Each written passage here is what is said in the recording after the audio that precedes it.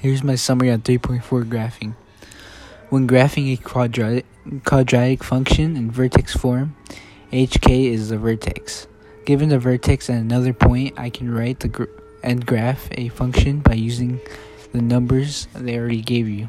Like the axis of symmetry is x, so you can use what you know to graph and write the function. I also learned that you could use this graphing method for football when they punt the football. And that's all. I'm a little sick.